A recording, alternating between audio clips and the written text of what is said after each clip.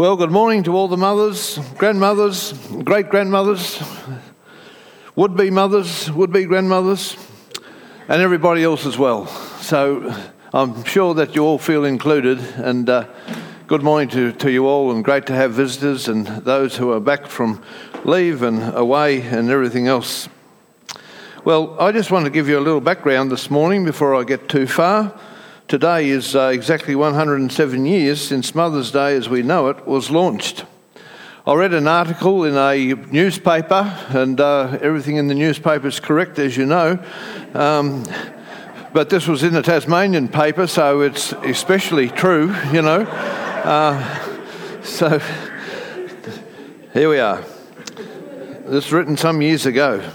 Mother's Day has its root in religious tradition. Now, this is false religion when I read this to you. Mother's Day and Father's Day, although secularised and often commercialised, have their roots in religious tradition. Some thousands of years ago, mothers were venerated as the source of new life. A festival was dedicated to a mother goddess and observed at the time of year when nature renewed itself. On this feast, known to the Romans as Hilaria, perhaps where we get hilarious from, grateful children brought offerings to the temple to honour the mother of the gods. So you can see it's a false religious sort of practice way back then. The church adopted and adapted this celebration to its own faith. It was introduced as Mothering Sunday, kept on the fourth Sunday in Lent. Apprentices who lived away from home were given a day's leave to enable them to join their families for the special occasion. They did not come empty-handed, but brought with them a small gift for their mother. Mostly this was what came to be known as mothering cake, baked by themselves or for them by their employer. The beautiful practice lapsed, and with it, for most people, the observance of Mothering Day. So that was start and finish of Mothering Day. It was revived in its modern form as Mother's Day only last century, by the determination of one woman who never was a mother herself. She was an American, a minister's daughter, Anna Jarvis. Had a look on the web last night, and that confirmed that, so it's true, if you can believe the web. In 1864, she was born in 1864 in Grafton, a small town in Western Virginia. She remained a spinster throughout her life. A teacher by profession and deeply devoted to her mother, she was all the more horrified to see adult children neglect their mothers. She made it her goal to change the attitude and indifference. One day every year she felt should have again be set aside to pay tribute to all mothers, since theirs is the only love that asks for no return. At the suggestion of friends in Philadelphia, to which city she and her mother had moved, she started to write hundreds of letters to influential people. A special, though sad, opportunity offered itself when her mother died. In her honour, she arranged that service to be held in churches in both Grafton and Philadelphia. And this is how, on the 10th of May, 1908, so that's 107 years ago, she launched the modern Mother's Day. It was the second day in May, a second Sunday in May, a date which has never changed since, because white carnations had been her mother's favourite flowers. She had them distributed at those very first services. Now, when I was a boy, a few years ago, we used to wear white carnations. Can you remember that? You don't? Wasn't a practice in Queensland? Ah, dear. Who's behind, Queensland or Tasmania? But we used to go to church on Sunday morning, 5 little boys done up in our suits and short trousers, with always a white carnation in respect to mother.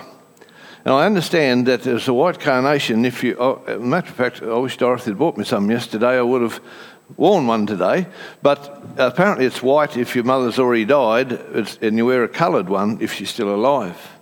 But I'm surprised no one knows much about that practice. Well, must be strangers out in Tasmania. Are we more traditional? We kept with the tradition. Okay, so she had white Yes, she did, white carnations. We had white chrysanthemums. Her example, widely reported, caught people's imagination, and the letters she continued to write in ever greater number hit home. So if you've got an issue, keep at it and you might get there. Ultimately, on the 9th of May 1914, that's 101 years ago, President Woodrow Wilson proclaimed the official celebration of Mother's Day throughout the United States. And also that's similarly followed over in the UK, and that's why we have Mother's Day today. But it's always good to honour our mothers. Well, what do you think about when you think about Mother's Day? You think about love, number one. You think about relationships. You think about influence of a mother. We think about strength, strong women. You think about stickability. Henry Bosch wrote this article some years ago in Daily Bread, talking about the influence of godly moms, mothers. Many people have been richly blessed by what they learnt at their mother's knee. Consider John and Charles Wesley. Their names would probably never have lighted the pages of history if it hadn't been for their godly mother, who taught them about love, and Christian witness was to be their daily guide. Susanna Wesley spent 1 hour each day praying for her 17 children.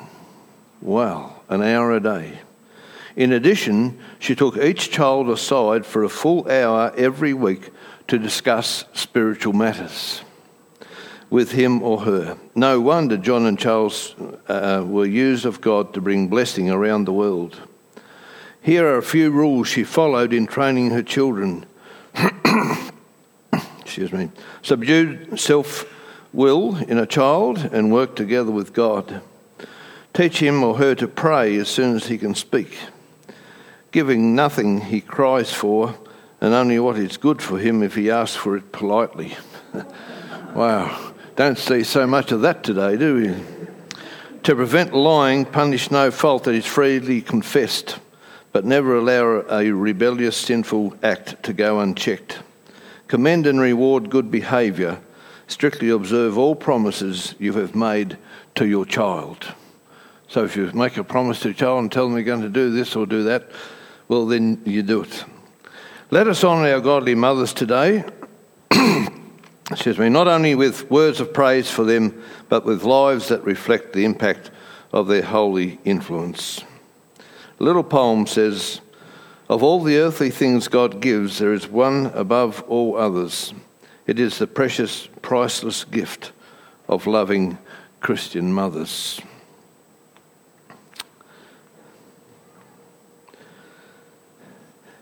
This is what Abraham Lincoln said,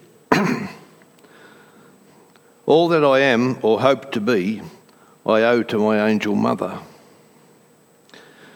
He also said, "I remember my mother's prayers, and they have always followed me. They have clung to me all my life." Theodore Hesburgh said, "The most important thing that a father can do for his children is to love their mother." You've probably heard of these sayings before. The most important thing a father can do is to love the mother. And before we get on to the real message, and I realise that we'll have to fly through that, but A Mother's Love by Helen Steiner Rice. A mother's love is something that no one can explain. It is made of deep devotion and of sacrifice and pain. It is endless and unselfish and enduring, come what may, for nothing can destroy it or take that love away. It is patient and forgiving when all others are forsaking, and it never fails or falters even though the heart is breaking. It believes beyond believing when the world around condemns, and it glows with all the beauty of the rarest, brightest gems. It is far beyond defining, it defies all explanation, and it still remains a secret like the mysteries of creation. A many splendorous miracle man cannot understand, and another wondrous evidence of God's tender, guiding hand. the mother's love, and we honour our mothers, and we're so thankful for them even today, as we should be every day. Well, let's move on. How does a mother show her love? It's not going to work. Here we are. Well, it's by the things she does. Mother's going all the time. My mother literally ran because she's running a post office and a telephone, manual telephone, and a shop, and trying to rear 5 boys, and then especially after Dad died, she was only 48, I think, and she had 4 of us at home to take care of. And so it's the things that she does and the things that she says, the kind words and her understanding heart, but just being mum, what a difference she makes. And most of us are privileged, and I respect that some may not have had loving, caring mums like some of us may have done, but we're just so thankful for the love that our mothers have shown in their lives toward us. Our responsibility, the Bible gives us a lot of teaching about our responsibility towards our mothers. Exodus is one of the 10 commandments. You shall honour your father and mother, that your days may be long in the land that they were going into, to honour our mother and our father. And it's one of those first commandments with promise, because in Ephesians chapter 6 and verse 1, it says, obey your parents in the Lord, for this is right. This is the right thing to do. We know that. It's right to obey our parents in the Lord. And Ephesians 6 and 2 repeats that commandment to honour your father and mother, that your days may be long upon the land. I know God does take people earlier than we might expect, our 70 years or whatever. But God has a purpose, and God's divine, and God will act as he always sees fit. But the general principle is that we obey our parents. It's right. Leviticus 19 and 3 says we're to respect every one of you. It says every one of you without fail is to respect or to revere his mother or her mother and father. Proverbs has a lot to say about our respect for women and our mothers. It says a wise man makes a father glad, but a foolish man despises his mother. Anyone who despises his mother is a foolish man. Don't despise her when she is old. Rather, make her rejoice. Never despise an older person, especially your mother. Remember that you are getting older too. And we'll all get old sometime. And we'll make her heart glad, and she's to rejoice. Do not forsake the law or the instruction of your mother. The foolish son is the grief of his mother. No matter how old, no matter how young, don't rob your father or your mother. Make them happy, make them rejoice. 7 days before my mother died, it was on her 77th birthday, she said to me on the phone, some of the last words she said to me was, I didn't really need to worry about you boys after all.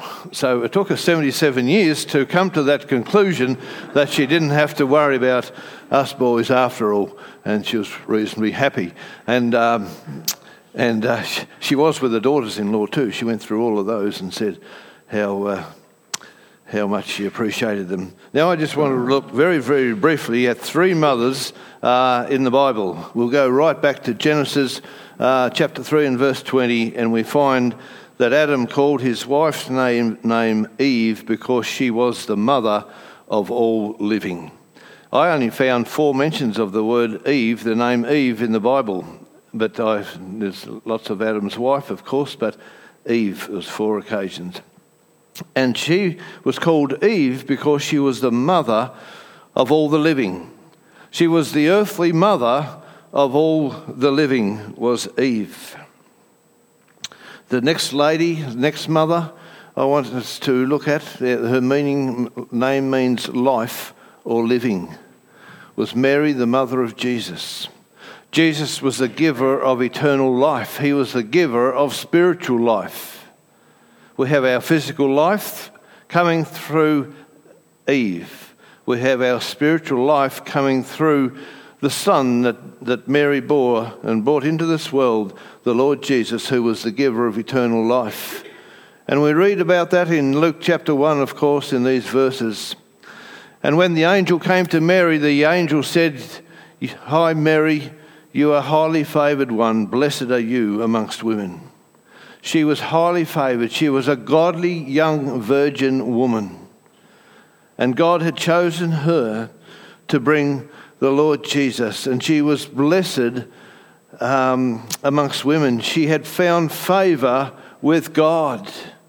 She respected God, and she had a wonderful knowledge of God. A godly young lady. She went, when she was told that she was to have this child, she went to see her cousin Elizabeth.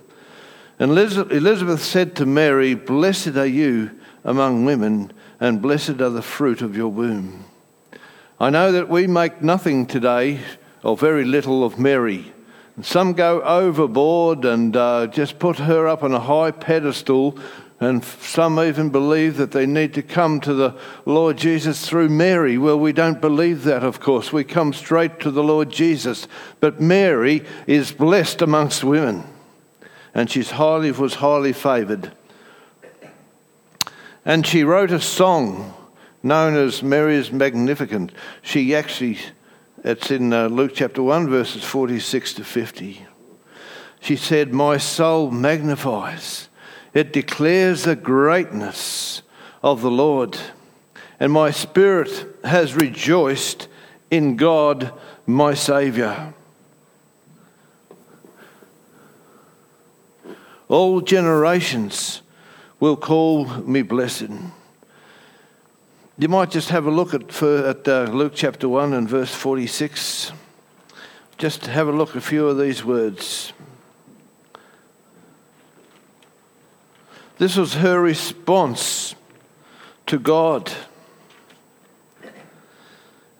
Luke 1 and 46 says, "My soul magnifies the Lord, and my spirit has rejoiced in God my Saviour, for he has regarded the lowly state of his maidservant." She was just an ordinary, beautiful young lady. "For behold, henceforth all generations will call me blessed. For he who is mighty has done great things for me, and holy is his name. And his mercy is on all those who fear him from generation to generation." And so it goes on. She rejoiced in God, her Saviour. She had an understanding at an early age, and particularly as the angel came to bring this great news that she was to bring the Saviour into the world. She knew how blessed she was, and she rejoiced in the God, her Saviour, that he had visited her, and she was going to be blessed and called blessed in all generations. As our Lord Jesus grew up, before that, her example, first of all, she was obedient to God's will. In verse 38, Mary said, "Behold the maidservant of the Lord, let it be according to your word.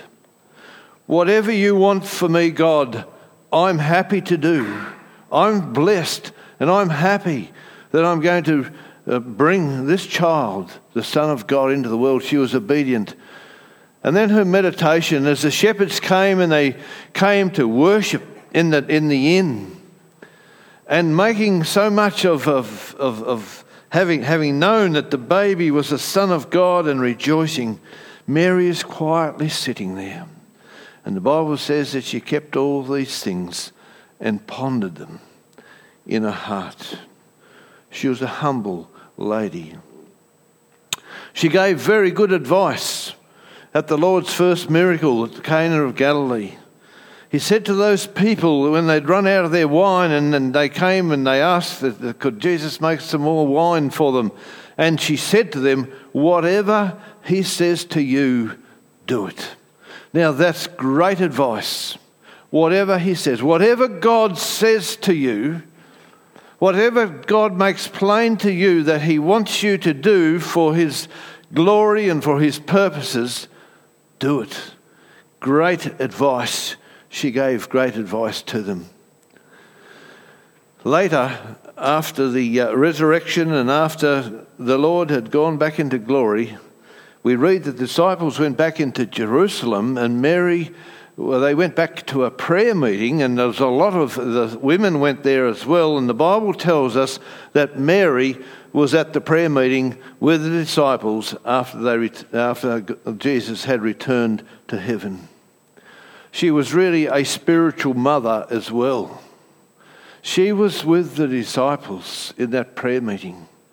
She was a spiritual lady and a spiritual mother, no doubt, to many. Just think for a moment at the cross and think of Jesus' care and love for his mother. He's hanging there dying, and he looks around the crowd and he sees his mother. And he says, "Woman, behold your son. Look." Mary no doubt realised that this son she'd born into the world was the Son of God, and he was laying down his life for the world, including her. The Lord Jesus had taken her place. But then the Lord Jesus looks to John and he says to John, "Your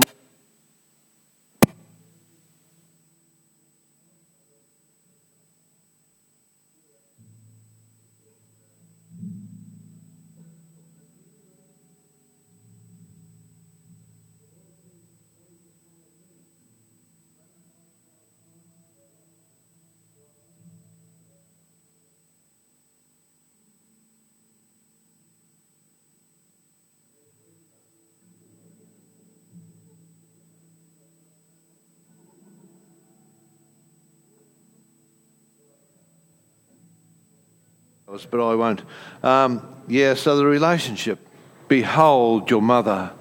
John, here's your mother. Take care of her. Another lady, the third lady that I want to look at just briefly, is Hannah. Hannah was a worthy mother, as we have in 1 Samuel chapter 1 and in chapter 2. She had a love and a desire for a child. She was barren. She was unable to have children, and she prayed earnestly to God. They made fun of her because she was unable to have a child.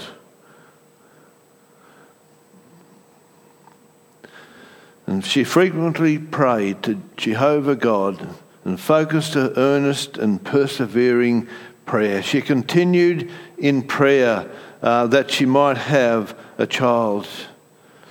And she was, the Bible talks about her being in bitterness, but she was discontent with the things that were. She longed to have a child. But she made a vow to God, and she said to God, "God, if you give me a little boy, a male child, I'm going to give him back to you, to serve you." And she had a desire for a child to serve God. And many today have no such desire for their children. But it's the greatest thing that we as mother and fathers and grandmothers can have for our children, is that they might come to know him as Saviour and Lord, and that they might have a desire to follow him.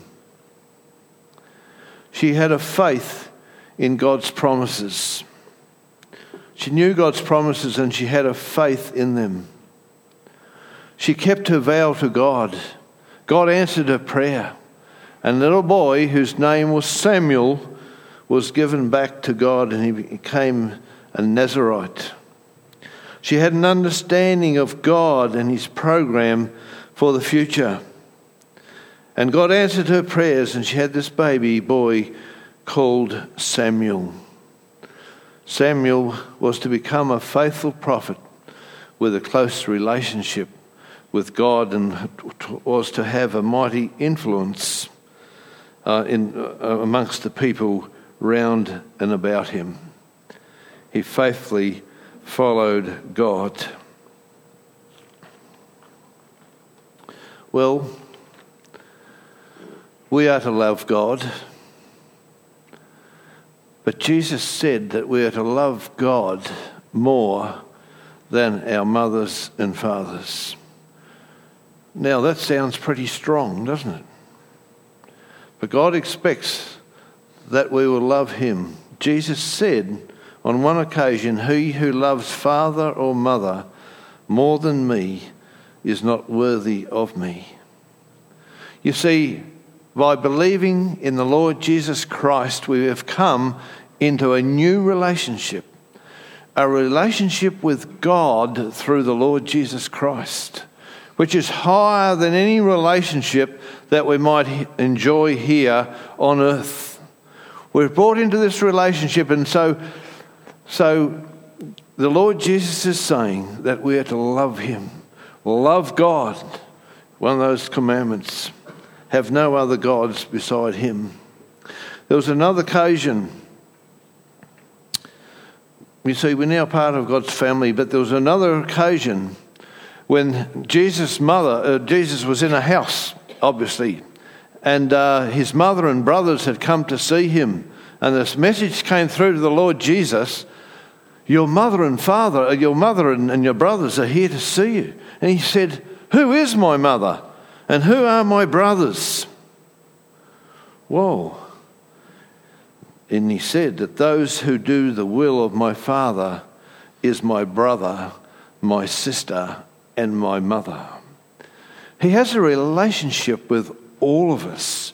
If we come and trust him, we are part of the family of God. And that's the greatest privilege that we can have here on earth, that we are part of the family of God. As much as we love our families, we love God greater because he's done so much for us. And he says, those who do the will of God, my Father, is my brother and sister. Those who enter into an everlasting relationship with Christ are now part of the family of God. God wants us to hear the word of God and to do it. God speaks to us through his word. John says that the world is passing away and all the desire of it, but he or she who does the will of God abides forever. If we do the will of God, we're his brothers and we're his sisters, we're his mothers. And God wants us to do his will. And whoever does the will of God abides forever. Do we have that relationship with Christ? It's God's will that none should perish, but all should come to repentance. This is God's will for a fallen mankind, that all should come to repentance. Are we a part of God's family today?